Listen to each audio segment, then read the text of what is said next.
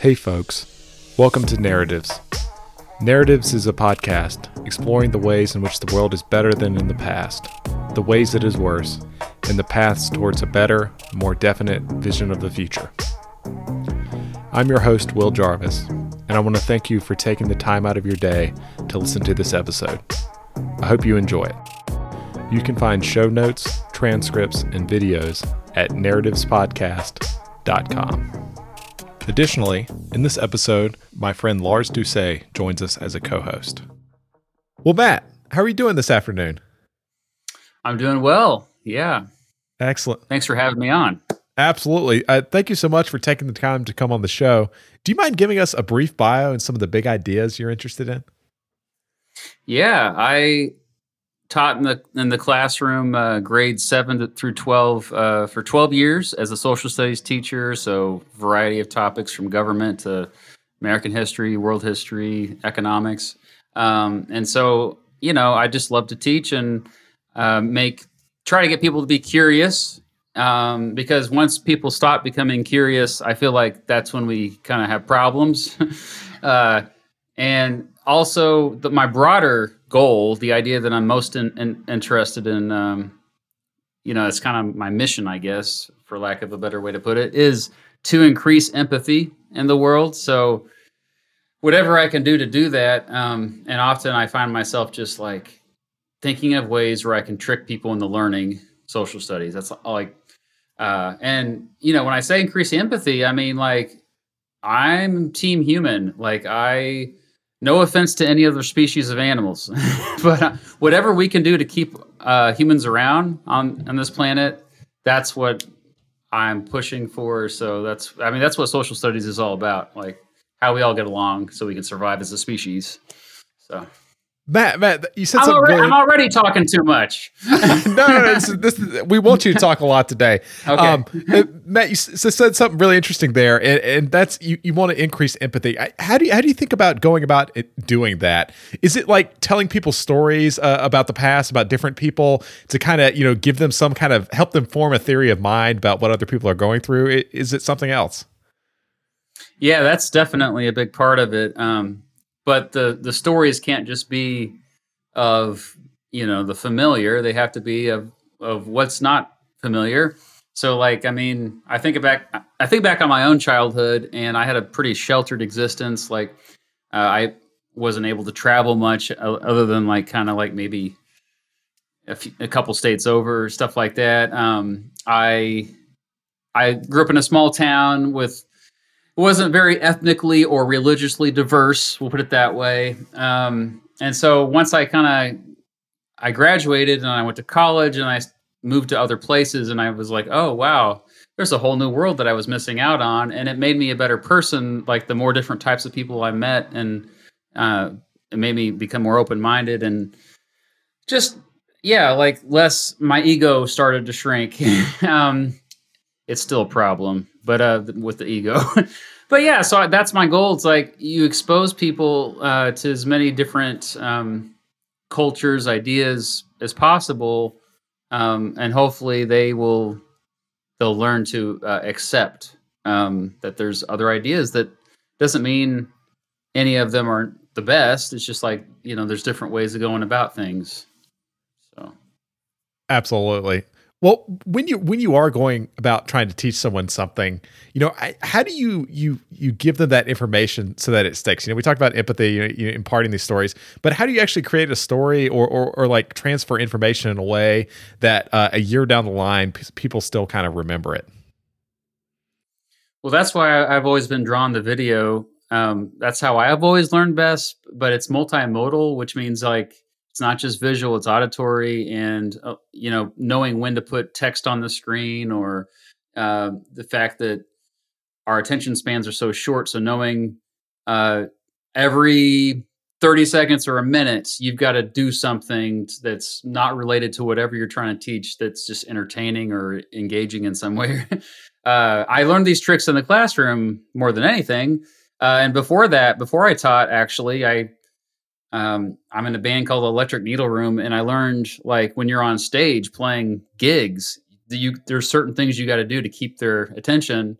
And so, yeah, it's really mostly about manipulation, all of it. It's just like tricking people into still like, okay, you're still listening to me. Like, yeah.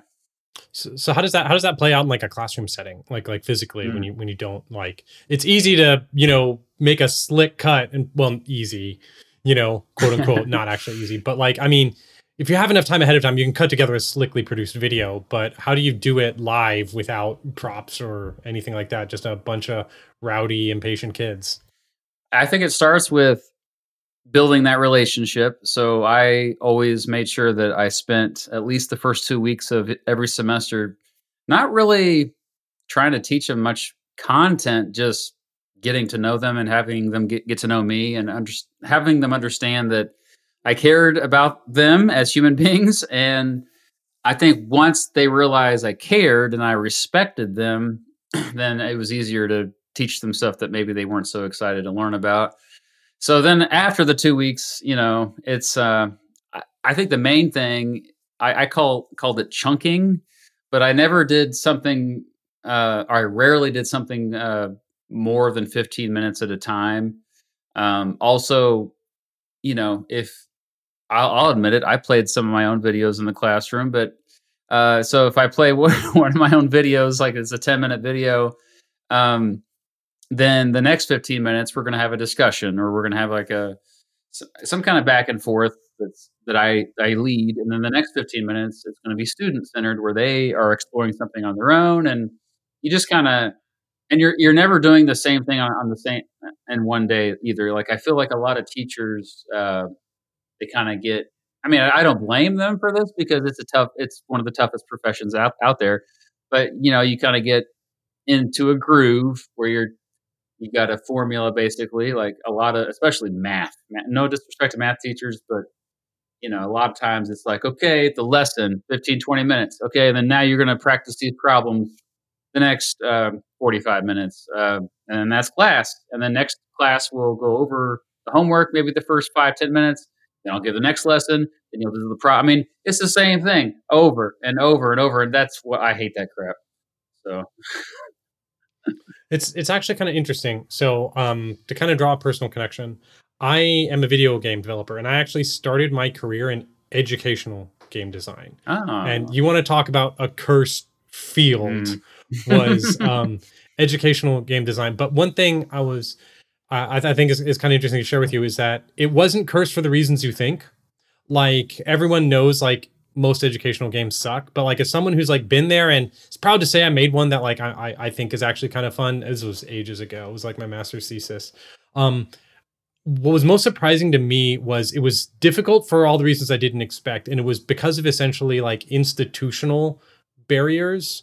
You know what I mean? Like if I wanted to make an educational game, the people who would essentially let me do that like inserted themselves into this process that made the whole thing like kind of fall apart and be like sort of toxic. And so I think transitioning back to like kind of you here is like you're in school, everyone loves to crap on teachers and on the public school system. Like everyone has some complaint about education, and it's so easy to do when you're not a part of it. As someone who's a part of it and is proud to be a part of it and is makes it work, what can you say about the various institutions? And they're not all monoliths, right? Like I was dealing with like grant committees and universities and that kind of garbage, which is only tenuously connected to what your contact with it. But like, can you talk about the institutional side of education and how you make it work for you or not, just like what your contact with it has been? Yeah, it is frustrating. Like I think when I was trying to build lessons and I was trying to like incorporate standards, a lot of times there's a disconnect there. What school boards want, and then and not just. I mean, yeah, you think about what school boards. Just if you want to pick on them, the vast majority of school boards are made up of just not even parents, even sometimes but most of them are not educators. And then you have government officials who have never been in the classroom as well. But everybody thinks they're an expert, as you kind of hinted at there, because, I went to school. I went to public schools, so I know what's going on. But I think the main thing that a lot of people don't realize is teachers do still manage to have a lot of freedom. And I think that's why it's really appealing as a profession, because you are allowed to be creative. And I've always been somebody who's like, I just let me try to build something on my own, or let me just have a little freedom to see what works and what doesn't. And a lot of those lessons I made did not work, but I think that's where the disconnect is, because there are so many variables. Like even at the same school, like even class to class, I'd have one class come in, a lesson would totally work, and then the next class that came in, it would flop. And so you just have to always be calling audibles and adjusting. And whenever you talk about a monolithic system or institution, they can't handle that. They have no clue. So you do have to just trust your teachers who are trained professionals, kind of like you trust coaches. Like, I've been watching Ted Lasso a lot lately, so I don't know if you guys have seen that, but man, what an inspirational show. But that's really what it's all about, in terms of like, there's a certain point where you just have to let them see what works best based on all the different unique circumstances they find themselves in. Cool. So one thing I wanted to segue into, with your background as a teacher and your interest in like these old subjects and try and find ways to like make kids interested and excited about them. I wanted to draw this into one of the big things that drew you onto the pod for us, was you recently made this big video about Georgism. Now, Will and I are, we'll just out ourselves for anyone who hasn't been paying attention. We're pretty big Georgists. We're very interested in the topic. We've done a lot of research ourselves on it. We're very curious about, how did you first get interested in this topic? How did you first encounter it? And what drove you to make this video? And how do you feel about what kind of impact it's had? My viewers got me into it. I had no idea what it was. I'm embarrassed to say that. Not until like 3 years ago. Because, I have a freaking master's degree. It's not in economics, but still, you think I would have came across Henry George all these years, and I maybe I did, and I just wasn't paying attention. But yeah, I was like, what's up with all these, like, especially teenagers and 20-somethings that are passionately into this guy and his ideas. And so I finally just like gave in. I'm like, fine, I'll make a video, and it forced me to buy Progress and Poverty and read it for myself. And yeah, it holds up pretty well. It's pretty accessible. I was surprised, because usually you think of 1800s books, they're usually horrifying. And if you just have a mucusless diet, then you will not suffer from consumption. Yeah. I don't know though. It's amazing. I guess like the more I learn about it, the more I realize the more I guess I'm confused why more people don't like the ideas. I hinted at this in my own video. I know there's kind of more obvious reasons why powerful people would not want it to succeed and you give it a go. But powerful people, that's a minority. Like the majority of people, I think, would actually find his ideas appealing. And so it's quite fascinating to me how, you had someone who was once mainstream who essentially now is like so obscure that, but it's changing thanks to folks like you, I guess, right? Well, it's interesting. If you want to, we can turn this into a little classroom discussion here, because I'd be very interested in your thoughts on my kind of take, the answer to that question of like, what happened, And yeah. What is your take? Yeah. So my take is a couple of things happened. I think it's important to have that perspective of history. And if we zoom back to 1879 and the late 1890s, right, around the time he died, and the turn of the century, the 20th century hadn't played out yet, right? And right. A couple of two really important, the 20th century was dominated between the struggle of capitalism and communism, right? That was the big conflict. And that conflict didn't really even begin to resolve and have a final word until, the late 80s. And then it just seemed like, okay, well, now we have the answer, right? Like Reagan style Thatcherist capitalism has won. That's the answer. We're done. End of history. Moving on. And then, it seems there's some problems that are cropping up. So ideologically, my first answer is that I think those two struggles, like first it was World War I and World War II, just like captured everyone's attention. And then after like democracy versus fascism was temporarily resolved, then it became capitalism, which aligned itself conveniently with democracy, and totalitarianism, which conveniently aligned itself with communism. There was that struggle. And then after that happened, the other thing lying on behind it was that George's argument has a lot to do with this whole notion of like the margin of productivity, which is basically like how far out you have to go before you have to pay anyone rent, so to speak. And the automobile was invented and was popularized, and that allowed us to expand the margin of productivity very vastly. And so I think my two answers would be, and if you got some pushback, I'd love to hear it, is the ideological struggle between capitalism and communism sucked up all the oxygen. And secondly, the automobile allowed us to kick the can down the road for a good century. And of course, there were plenty of costs to that, with the environmental cost alone and all these other issues. And I think now we fought the big ideological war. So now people are like, well, are there any other ideas anybody has? And then also we have, like we can't sprawl out any further without going insane. And so now we're starting to kind of we found that can we kicked. And that's kind of my thought. Do you have a reply to that? I think I mostly agree with that.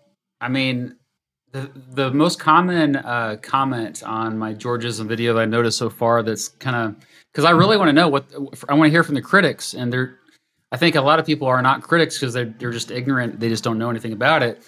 But I did get some people who were like, well, what about farmers? Like, that's literally the land is all they have, and that's how they make a living. So how do we make sure that they are taken care of? So what's your guys' response to that? So we write that for this group blog called the Progress and Poverty Substack. And so we're working on an ag article right now. I'm not the author. I'm not one of the co-authors, but I've been kind of keeping in touch with them. There's a couple answers. The first one is that agricultural land is not super valuable today. Like land value tax is mostly going to target urban land rather than farmland. It's like hyperbolically, like you visualize it in 3D, and there's this giant like to the moon asymptote in the city center. And then as you go out to the farmland, it's like down there. So first of all, it's not land area tax. We're not going to tax you by the acre. We're going to tax you by the dollar. And it's the urban land that's really valuable that we really care about. And then the second one is, if you want to get into ag policy, it's kind of a nuanced, like technical argument, but a lot of stuff when it comes to ag is, a lot of people say that it's like, okay, well, we need giant agribusiness because no one else can feed the world's population. And giant agribusiness is more efficient. But whenever someone says efficient, you need to say efficient at what, right? Like the whole global supply chain has been optimized for efficiency, but not for like resiliency. And we saw that with COVID and the supply shocks we have now, is it's like you're super efficient, but one thing goes wrong and you're screwed. And so maybe a global economy needs to be built more like a spacecraft rather than, an Evel Knievel rocket. And so with agriculture, and especially the thing they're being efficient for is labor. They're trying to get the least amount of labor per unit of food produced, like make food as cheaply as possible, ignoring externalities, and paying people as little as possible per unit of food. But they're not economizing on land. They're very wasteful of land, right? And so they have all this automation and all these inputs of chemical fertilizers, and they'll even like erode the value of the land over time with runoff and all these other problems. Water, very inefficient uses of water, which George would consider land in we can get into that sense, the different kinds of land, renewable versus non-renewable resources and blah, blah. But that's kind of the argument, is that it's like, yeah, giant agribusiness is efficient in terms of not paying people, but it's very inefficient in terms of resource use and land use and negative externalities and pollution. Like you can make more food per acre with lower scale permaculture than you can in the current situation. And the argument is that land value tax would reform even agriculture more towards that. But I mean, we haven't even gotten into farm subsidies and Iowa and corn and all of that, which are very distortionary. Yeah. That's something I'm strongly against, actually. And maybe it's more controversial, but I do think it's, when we talk about governments picking winners and losers, essentially that's like how is that capitalism to Right. me? Like I never understood that. Like we don't have capitalism as Ricardo and Smith envisioned. Like it's like it wasn't ever meant to be. Oh, Elon Musk is able to start this company because he has like a small loan of whatever it was, $50 million to get started from subsidies. Like he's literally he's a crony capitalist 101 whenever he says, oh, I built this. No, you didn't. It's taxpayer money that built that. But right. Yeah. Everything that you've said, it just makes it even more appealing to me. And I'm glad that you guys are passionately fighting for it, because it seems, although JJ McCullough though he thinks it's dopey. I was messaging him. Better convince him. You got to get him to make a video on it now. I sent him an email, and oh, did you? I sent him an email. Yeah, I'll tell you what I told him. Let me pull it up here. I'm not gonna like dish on anything he told me, but I'll tell you what I said to him. He received it politely. You know, he seemed interested. Not sure if he was just being nice to me, but I said, you know, hey JJ, my name's Larcy Say. I'm a longtime fan of your show. You know, I loved your video on social credit movement.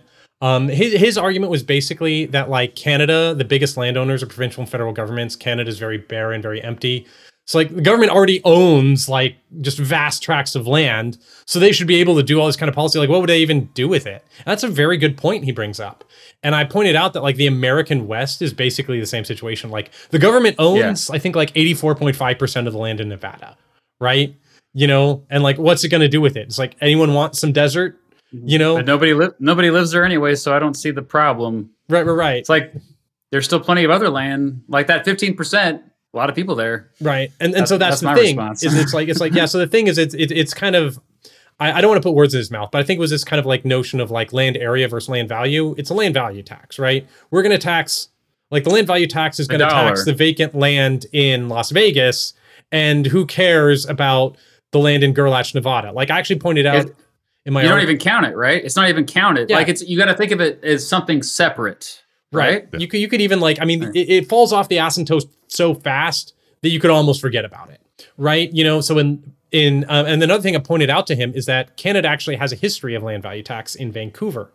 Vancouver used to have Georgist land value tax policy, and they, like, funded themselves entirely off of it for years and years. Wow. Christopher England, he wrote this whole amazing history of Georgism. It was his master's thesis or PhD, I can't remember, but it's this great article, and he's got this whole treatment on Vancouver's history, and sadly got repealed in a tax revolt. We can talk about why they did that and how we can avoid it in the future. But Vancouver now has this horrible housing crisis as a consequence of getting rid of their successful land value tax policy. And so, you know, that's what I said to JJ was, the other thing I pointed out to him is, it's like, now the other issue, JJ, is like, you've often done videos about natural resource policy in Canada. You know, you're talking about the Canadian Conservatives and, like, I forget which regions, like, really big into oil and whatever. I pointed out that land is not just, it's not great rhetorically that George said this, but he treats natural resources as land, and that's kind of confusing. But you can do Georgist policies with natural resources even if there's no land value tax in sight. And there's a country that does this, and it's Norway. I'm a Norwegian citizen. And Norway, their hydropower system was set up by Georgists 100 years ago on explicitly Georgist terms of the people own the water. So we should make sure that any monopoly resource rents that come from its management. That's why all the oil money goes to the fund, the public fund? And they do that too. And Alaska does something similar. You know, but dividend, oil dividend, Yeah, what's really cool about Norway's petroleum system, that came 50 years later. And so they had this model with hydropower from, like, the early 20th century to follow that was explicitly set up by Georgists. It was an Iraqi immigrant who set up Norway's petroleum management system. And he came in because he was scared of the resource curse, if you're familiar with that as a social studies teacher, which, for the sake of the audience, is you have these resource-rich countries, and they just turn into these terrible, like, hellholes, honestly, because it means that the government has a way to get cheap money without investing in people. So they don't have to create a diversified, educated populace. They can just, like, sell oil and run guns or whatever. And so what this Iraqi immigrant said, it's like, I've seen what happened to Iraq. This was, like, back in the 70s or 60s, I think. I've seen the resource curse there, and I want to save Norway from it because they just discovered a crap ton of oil.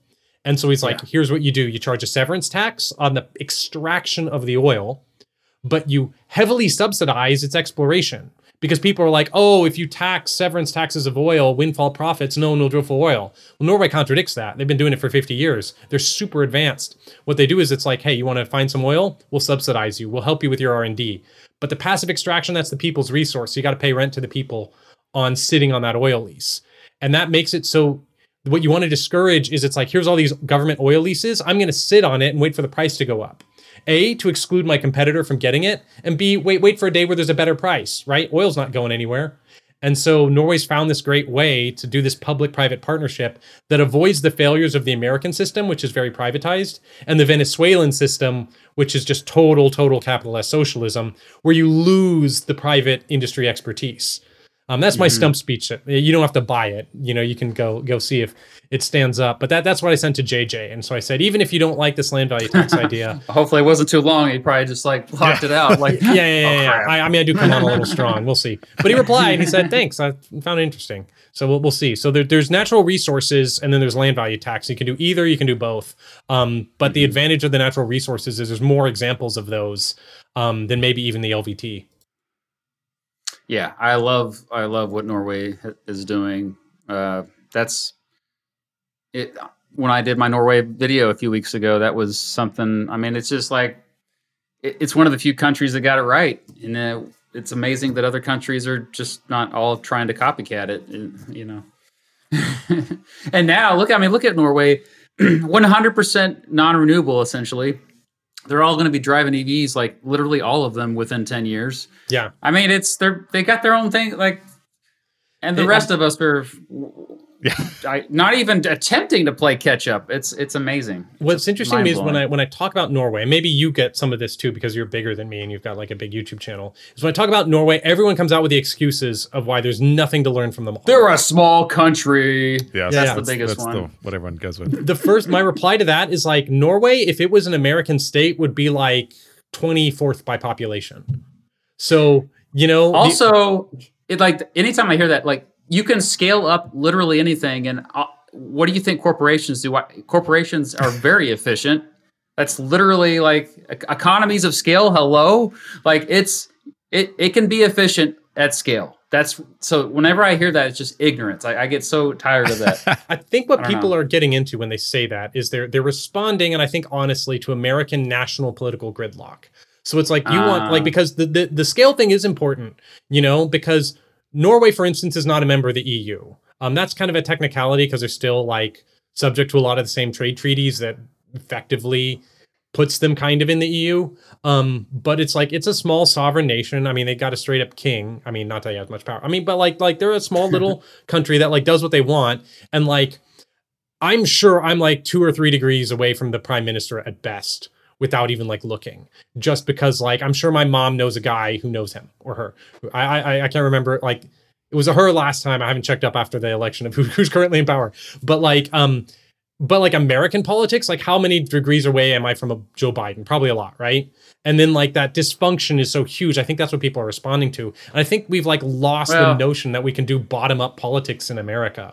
Like any state policies. I get also the argument that federalism in the United States is unique in terms of you got 50 states that all have different policies, and you can't. It is hard because like you look at FEMA, for example. One reason why FEMA is so ineffective as a federal organization is because they got 50 different states doing 50 different things, and they're trying to figure out, what do I need to adjust for this state versus this state? Like you look at Texas response to hurricanes versus Florida response, and it's way different. So I don't blame FEMA, it's understandable to me why FEMA just sucks at helping people out. Right. Yeah. Well, Matt, that brings up a really, really interesting point here. Some of the things you've been talking about. You're a student of history. Do you think political polarization, particularly in the U.S., is it cyclical, or is it just increasing on this? Like, is it going to get worse and worse and worse? Does it like peak and then it come back down? What's your sense of that? Just looking at the past, can we learn anything from that? Of course we can. We can learn a lot from the past. It is somewhat cyclical. I think the difference. I mean, I've had many people ask me this, like, do you think that we're more divided now than ever in the United States and in all of our history? And I say yes, other than obviously the 1850s and the Civil War. This is true. We are more polarized than any other point other than right before the Civil War. The unique situation now is social media. That's really all it is. We don't need to complicate it. We have insulated ourselves into little communities where everybody agrees with us. And it's when you sometimes venture out of those communities, that's only when you know how much how tribalism has gotten out of control. Because if everybody just stayed in their little bubbles all the time, you wouldn't notice it. But occasionally, like on Twitter, like what happened today when I tweeted something that what's kind of cool though about my audience is I do get quite a big net politically speaking. So I love that. But yeah, you get tribes that interact sometimes and they're not used to interacting. Let's be honest. They're just not. Like, they don't even know how to interact. They've lost that ability. And a lot of it is, because they don't interact in person. They don't even see each other in video. Like, at least Discord is helping with that these days. I noticed with Discord, a lot of them hop on the video chats and at least audio so they can hear tone of voice or they can see body language. Whereas if it's just back and forth on Twitter, oh God, like what a nightmare. And that drove politics the last 10 years. Like you'll notice it's got really bad beginning in the early 2010s. That's really when things, it's not a coincidence. It's not correlation. It is causation, in my opinion. Right. That's caused her. So we got to get beyond social media. So social media. So is it, would that predict that it's not a uniquely American phenomenon? Because everyone's using social media, right? Like I mean, would you say every country is suffering from this, or are we uniquely suffering it because of additional things America throws into the mix? I think most countries are suffering from this right now. Here in the United States, we don't like to pay attention to other countries, but if you look at everywhere around the world, it's happening. Like take India, for example. Like it's some of the back and forth, and this is like some of the nicest folks I've ever met through my channel are from India, but you see them going back and forth on politics, and it's like, wow, this is familiar. So I don't know, like everything I've noticed, this is a worldwide phenomenon. And I think the only reason why we haven't seen more, I guess, disruption in certain countries is probably because of the, less freedom, more totalitarian. Maybe there's a monarchy that kind of is that unifying force that we don't have in the United States. Like, maybe even in Norway. I don't know. Like maybe the head of state, when they're the monarch, that's, I guess, an argument for the monarchy, which I personally am against. But I understand when you have a head of state who is just born into that position, that can be a unifying thing for a country. So maybe that's something. I'll go on record as being an extremely limited monarchist. I'm pro Norwegian monarchy and anti almost all others. Just like I'm like Schrodinger's monarchy. Like when I'm in America, I'm like a hardcore like little r Republican in the sense of anti-monarchist. Reasonable. But a lot of that's just the history of the Norwegian monarchy is that they're not perfect, but they're like one of the most well-behaved monarchies. They're so short-lived too. They've only been around like barely more than 100 years. Their original, like when Prince Carl came over from Denmark to become, like he was elected by plebiscite. Like the people chose to have a monarchy when, in the early 1900s when we finally got our independence. But what's interesting about the whole social media thing and polarization is, one thing I think in America that makes things worse is like that we're all like, at least on the conservative side, which I have more, like I grew up and I made a bunch of liberal friends, but I grew up in conservative Texas, right? And one thing I've learned is we're all like stuck in the suburbs, right? So not only are we with the social media, are we all talking to each other online, we're also like not meeting anyone in person all that much. And I saw what like happened to like teenagers and kids during the pandemic when they're all locked up too. So do you think like just the lack of face-to-face in our physical lives contributes to it uniquely in America or not? I would say maybe a little bit. I don't know. I haven't thought about that maybe enough. So I don't know. What do you think, Will? I feel like we're talking, like we're leaving out of the conversation. It's all good. No. I think it's a real challenge. I do wonder how much of our political polarization is driven by, I think social media definitely plays a part, but also I wonder if, lower economic growth, it's more systematic of something like that, where the pie is not getting bigger as fast as it was pre-1971. There's less to kind of divvy up. And so then you kind of fight harder because it's more zero sum or something like that. Right. I don't know. Do you have any thoughts on that? And do you buy into any of these stagnation arguments about what happened since 1971 with cost disease and our inability to build new infrastructure?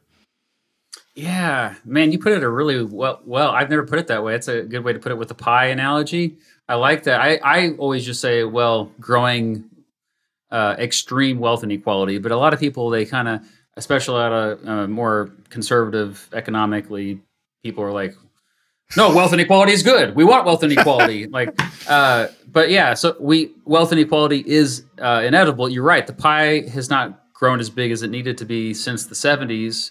I was born in 1981, and pretty much my entire life, wages have been stagnant. Only recently have they gone up.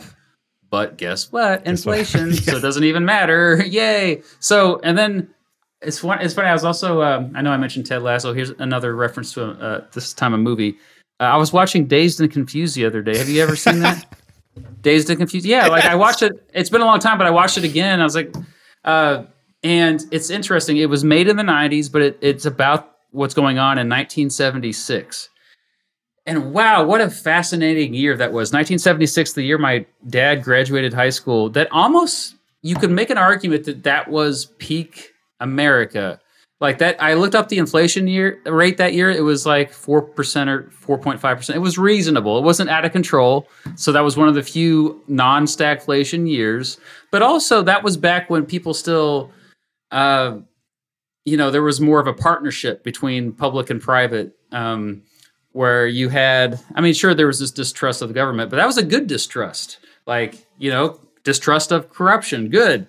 But there was still like a safety net in place. There was still, I'm not saying I'm not a big fan of income taxes. You guys know that, but probably. But at least the wealth inequality was at the lowest it had ever been.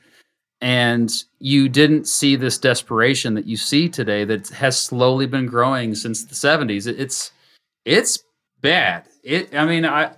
I don't know, and it's frustrating to me because the 10% of the country, maybe the entire Western world, that's doing really well, they tend to they're the ones who are in media, like mainstream outlets.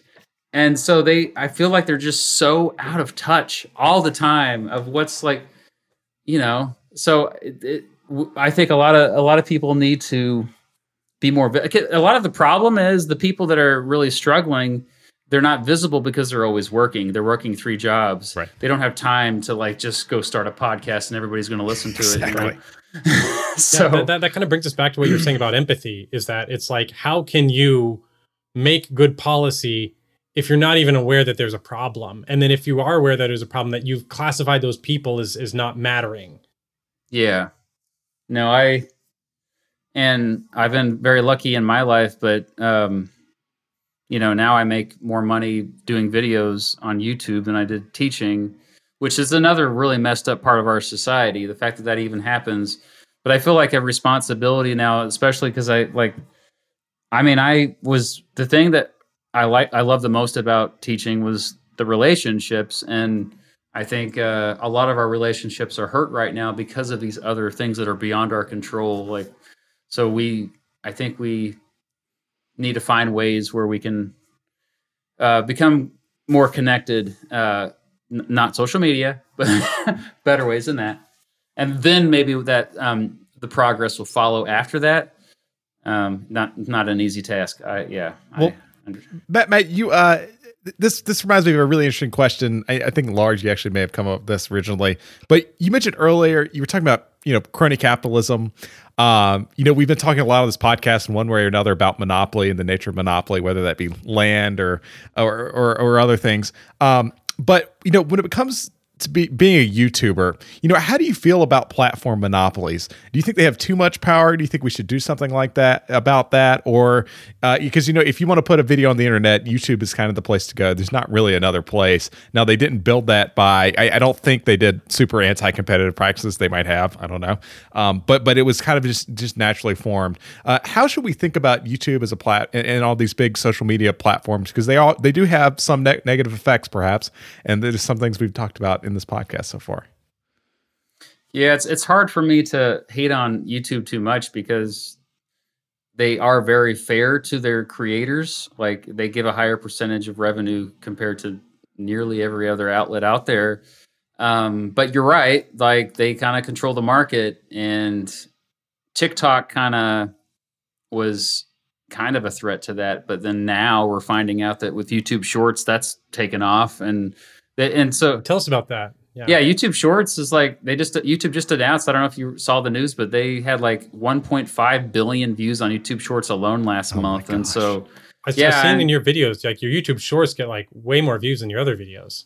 That's why I'm making more and more of them now. I'm just like, oh, okay, guess I better do this now. But it's still, I mean, yeah, I do feel trapped sometimes, and I would like to maybe go in a different direction, but I know the YouTube algorithms will not like that so much and not recommend my videos. So I'm kind of, I'm the YouTube president's guy, because of that. Like, I feel like I'm obligated to make at least one president's video every month now, because those are the videos that do well. And this is how I make a living now.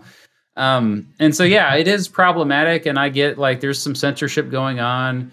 Private companies can censor. Yeah, I get it.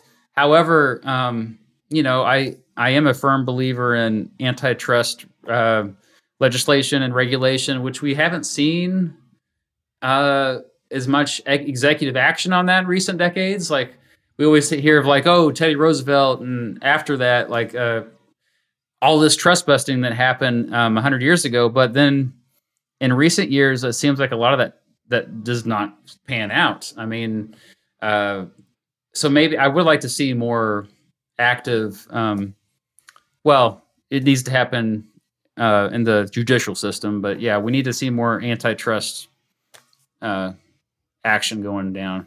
Speaking of monopolies and stuff, I have an interesting theory. I'd like to see what you think of it. It has to do with, the struggle of the 20th century was between capitalism and socialism, which very naively was put as like free enterprise and like decentralization versus like central planning, right? Top down. Yeah. But what's interesting is sometimes what's pitched as one is not what you actually receive. If you have one company that just dominates an industry, and that's like the whole industry, at some point you've got central planning and all the inefficiencies that comes with it. Because it's like, well, the customers will just take whatever I tell them. I have no pressure from a competitor to get off my duff and like fix this glaring problem that I don't have to worry about because I've got a good gig running, and where else are you going to go? And so, like, my theory is basically that as something accretes more monopoly power, it starts to look a lot more like a central planner and have the failure modes of a central planner. And I was wondering if you agree or disagree with that. Yeah, that makes sense to me. I do cringe at the false dichotomy of communism and socialism supposedly on one side and capitalism on the other. It's like, yeah, but in reality, like, we know how it all turns out. It's nothing. I mean, the way I taught economics is kind of what you were hinting at with, you do have a spectrum. On one end, you have a command economy, which I think the closest thing we have to that today is North Korea, where it's top down completely as far as major economic decisions. On the other end, you have a totally free market economy. But hello, no country has a market economy. That's absurd. Like, we're all mixed economies, like, on a spectrum. And so, and you think about, yeah, what you were saying too, okay, maybe if you have a free economy, then you're going to have this certain corporations just get so powerful that it becomes inefficient. I get that.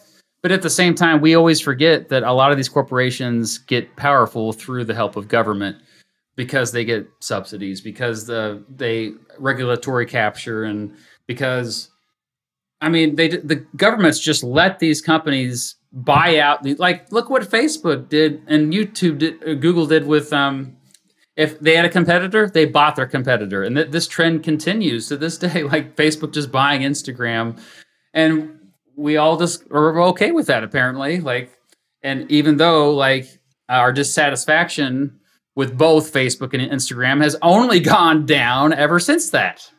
So we just put up with it, but the fact is that government along the way, they're always like they're helping out whoever already has power, and the reason why they help out whoever has power is because it helps keep them in power. It's really that simple. Now we can get all depressed about this and just get super sad. But as a teacher of history, you know, it's not like America has never been able to like unscrew itself, right? I mean, you said it's like people's like the most polarized we've ever been since the Civil War. I mean, that's kind of a big caveat. Like, we forget this country literally tore itself apart in one of the bloodiest like wars on this continent, and you know, we ended one of the most horrifying problems we had of slavery. I mean, its legacy continues in many awful ways, but like, we freed the slaves, we fought a war, and we're not two nations now. Like, we're one nation. We're, you know, so like, I wonder if you want to talk about some of your favorite times America has come back from the brink of problems. It doesn't have to be the Civil War, but you can pick that one if you like. You know, are there any like your favorite problem we walked back from when it seemed all hope was lost, and how did we do it? Yeah, I would say there's probably 4 examples that pop in my head right off the bat, and that is the very beginning of the Republic when we fought this war against an imperial power, and we could have easily just had a monarchy ourselves, but instead we'd go with a republic, actually have a little bit of democracy and no king, representatives who are just there for a little bit. Like it was kind of crazy, the first of its kind. And so that was my first example, like especially with the Bill of Rights, like where it's like it's strictly like a middle finger to the government saying, no, these are our civil liberties, don't touch them. So, and then the second, I think, big moment was after the Civil War, early Reconstruction with the radical Republicans, when they were able to when they still had supermajorities, they were able to get like major legislation. Like the 14th Amendment, I think, is the most important part of the Constitution in terms of, well, after the Bill of Rights, I should say. Like obviously the First Amendment's a pretty big deal, but so the 14th Amendment, getting that passed, and 13th and 15th as well, and you know, sweeping civil rights legislation, and then jump ahead to I would say this is kind of an appeal to conservatism, actually, where after World War I, we actually saw a bit of somebody on the left who was kind of running things more authoritarian. I would say with the Woodrow Wilson administration. And with World War I, like all around the world, you saw like essentially authoritarian governments rising, and ultimately causing all the, I mean, the war itself was a big reason for that. And then, but after World War I, you saw like a reversal in many places, especially the United States, where it's like we're gonna go back to where we were. Like it ain't no thing, you know. We're gonna reduce the power of the presidency. We're going to Congress is going to not spend so much money and just chill out. And yeah, it kind of backfired and led to the Great Depression, but you know. And then the fourth moment is the 60s. You know, you had essentially a New Deal coalition, as they call it, where you had just much of the social safety net, the welfare programs that most Americans do approve of, that still exist today, that were built during that decade. So I think that's another. So yeah, I think when it happens very quickly, right? And I think we're going to see it. We're overdue for it, actually, because we have been living since the 70s in a conservative age. It's funny to me, like when Elon Musk tweets out like that, oh man, like I'm the center. But everybody, we're just gone so far to the left with the woke agenda. I'm like, what are you even talking about? Like, maybe he's talking about certain social things, I guess. But in terms of economics, we've gone clearly to the right, like way right. And so I think we're kind of overdue to kind of shift further to the left, at least with economic issues. That's the way I see it. Matt, I'm curious. You mentioned some interesting things there. Is there a sense in which this kind of libertarian critique of American government has become more true over time, in the sense that we were able to get to the moon in like 9 years? We did Manhattan in like 3 or 4 years. With these huge infrastructure projects, we built the Pentagon in 16 months. Like all these really crazy like state capacity, ability. The American government was able to do a lot more things a lot more efficiently. Now we have trouble, putting together websites in any reasonable amount of time, and just all of these kinds of problems. It just seems to work much less well.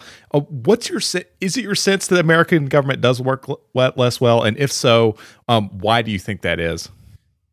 That's a good question. I think that's kind of why libertarianism has been more appealing in recent years, because we've seen like first example I think of is like the Obamacare website being launched and it being a disaster. I get it.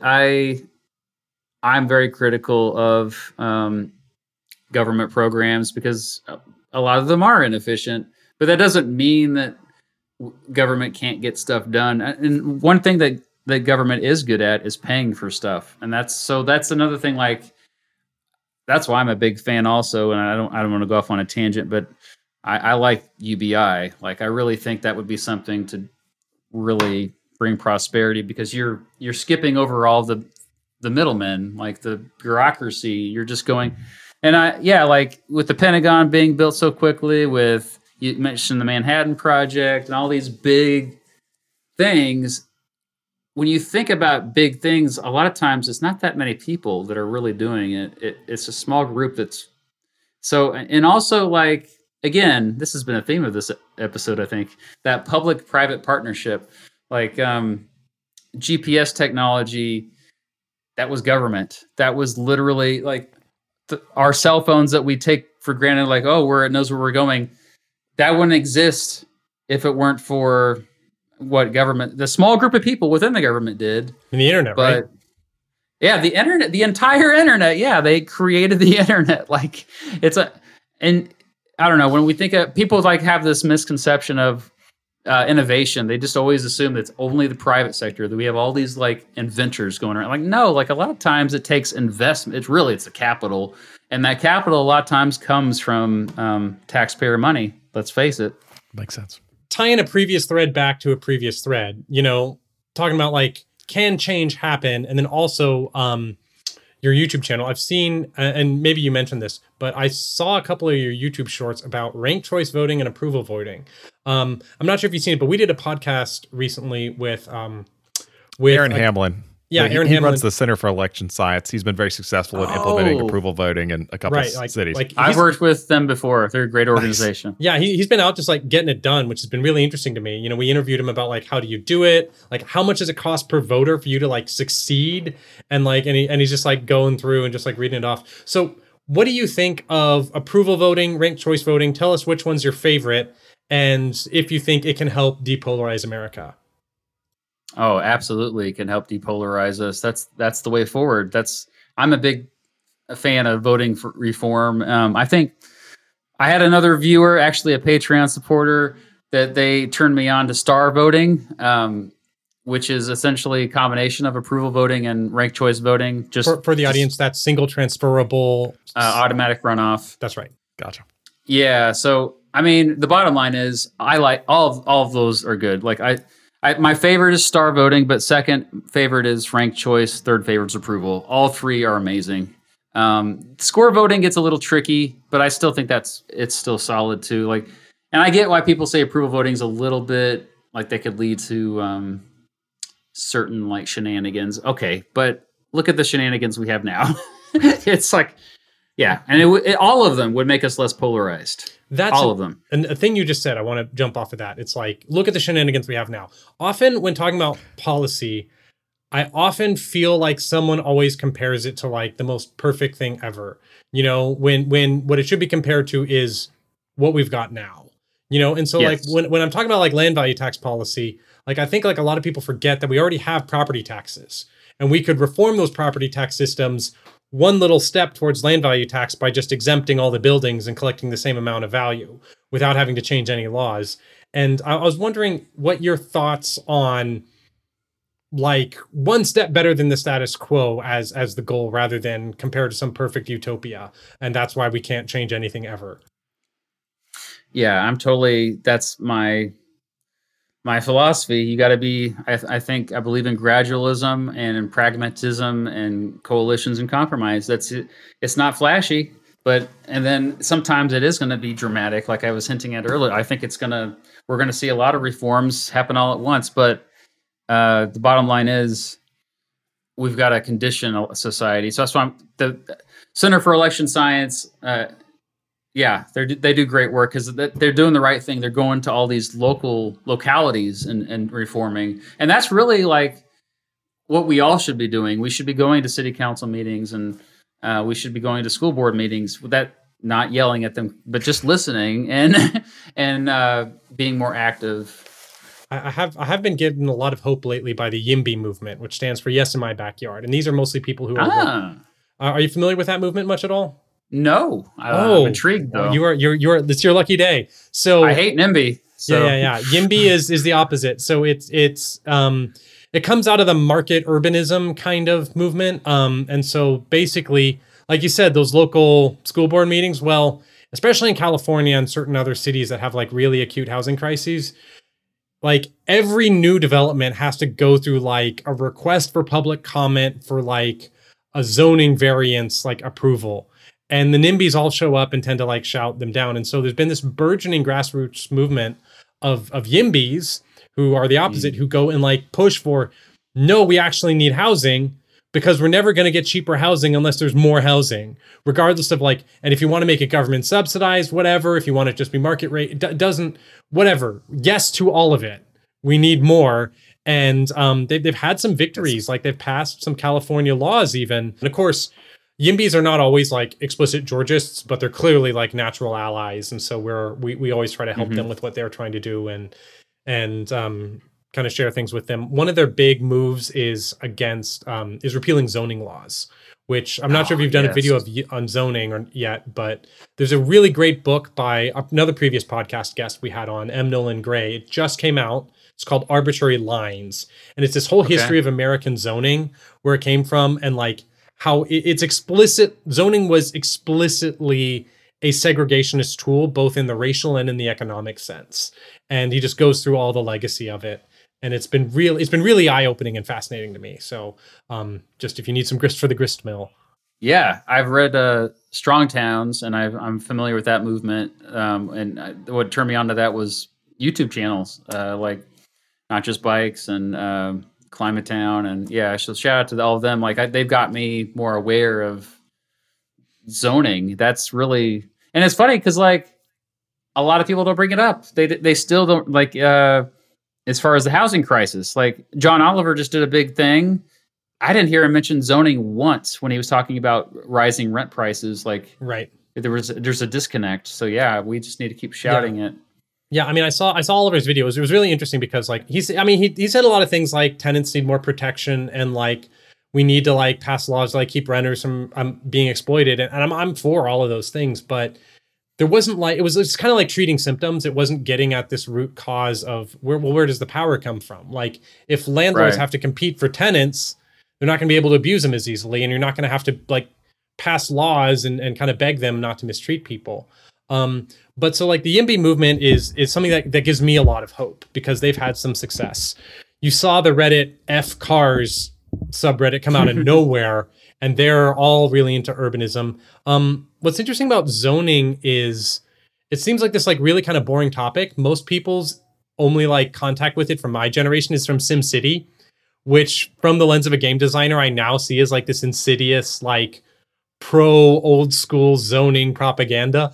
You know, you literally can't do any city action that's not zoning, right? That's like the only thing you do in the game is like do zoning and balance budgets. But to ask you a question here is, you mentioned that there's all these young people who got you introduced in Georgism. That's kind of interesting because it's just 19th century movement, old guy with a beard. Seems like only history professors would know about it. Tell us about all the ideas young people are sharing with you. I mean, about Georgism, urbanism, or anything, and whether that gives you hope or not, or what. Oh, it gives me so much hope. Like, that's a big reason why I got into teaching, period, is because younger people, they're still idealistic enough and they have great ideas, and a lot of them are smarter than the older people. Let's admit it. Like, and so I'm just so inspired. And there's so many examples of, I mean, a lot of my video ideas these days they start out as a comment underneath one of my videos. That's why I have a list of 1,000 videos to make. That's okay though. So I would say, like, a lot of my audience is actually fairly young. A lot of them pretend to be older, like I think you have to be 13 to have an account, but That's great. And so I've had some super fans. When I say super fans, I mean, they found my personal information and reached out to me, and it was a little creepy. Their parents found out, don't worry, but like, they're brilliant though. And I'm just like, wow, if I was where you're at now, when I was an idiot when I was a kid. So I think we should kind of end maybe on this optimistic tone, because younger folks generally are pretty smart. One last one, and then we'll let you go here, is I wonder if one of the things that's different for young people today is it's so much easier to find old information. Like, I've seen like my nephews will like be like all into a bunch of 80s music, and I was like, I didn't even know like what music my parents had, because like I couldn't play like their records in my CD player. And now you have access to like the entire world, and so like, do you find young people getting interested in old ideas because it's just easier to hear about them now? And I mean, you're particularly in the history field. Yeah, and I think the difference though is they're actively seeking it out. They're curious. They want to find stuff that no one else has found, because like, it's currency, it's social currency. They're like, I know something no one else does. And so yeah, that's where it starts. But I think and then sadly, people my age, like I'm 40, a lot of people my age have stopped being curious, and when they go to the internet, they're going to their safe spaces. They're to stuff they already like. And so but you can't, so it's almost like, you notice that all the new great memes, they come from like some 15-year-old. They don't come from and by the time Nike catches on to it, it's 5 years later. So we need to listen to them, and they have access to everything, and they know how to find. It's all. Yeah, that's another difference, right? When I was 15, I had dial-up internet. I didn't even have it at my house. I had to go to my friend's house to load up a page that took like 10 minutes just to load it up. So that's the difference. It's all there. They've had access to information, and they're also willing to go searching. That's great. Yeah, that's great. And talk about it. Yeah. Well, thank you so much for all you've done, for all your videos, for all your outreach. Thank you. Yeah, absolutely, Mr. B. We really appreciate you coming on the show. Where can we send people? Where can people find you? Yeah, if you just search Mr. Beat online, Google will say, "Did you mean Mr. Beast?" And you say, "No, I meant Mr. Beat, BEAT." and so that's where you'll see. Probably my YouTube channel will pop up first, but I'm also on other platforms. So that's great. Thanks, man. We really appreciate it. Thanks for having me. Yeah, thanks so much for coming on. Yeah, great conversation. Special thanks to our sponsor, Bismarck Analysis, for the support. Bismarck Analysis creates the Bismarck Brief, a newsletter about intelligence-grade analysis of key industries, organizations, and live players. You can subscribe to Bismarck Brief at brief.bismarckanalysis.com. Thanks for listening. We'll be back next week with a new episode of Narratives. Special thanks to Donovan Dorrance, our audio editor. You can check out Donovan's work and music at donovandorrance.com.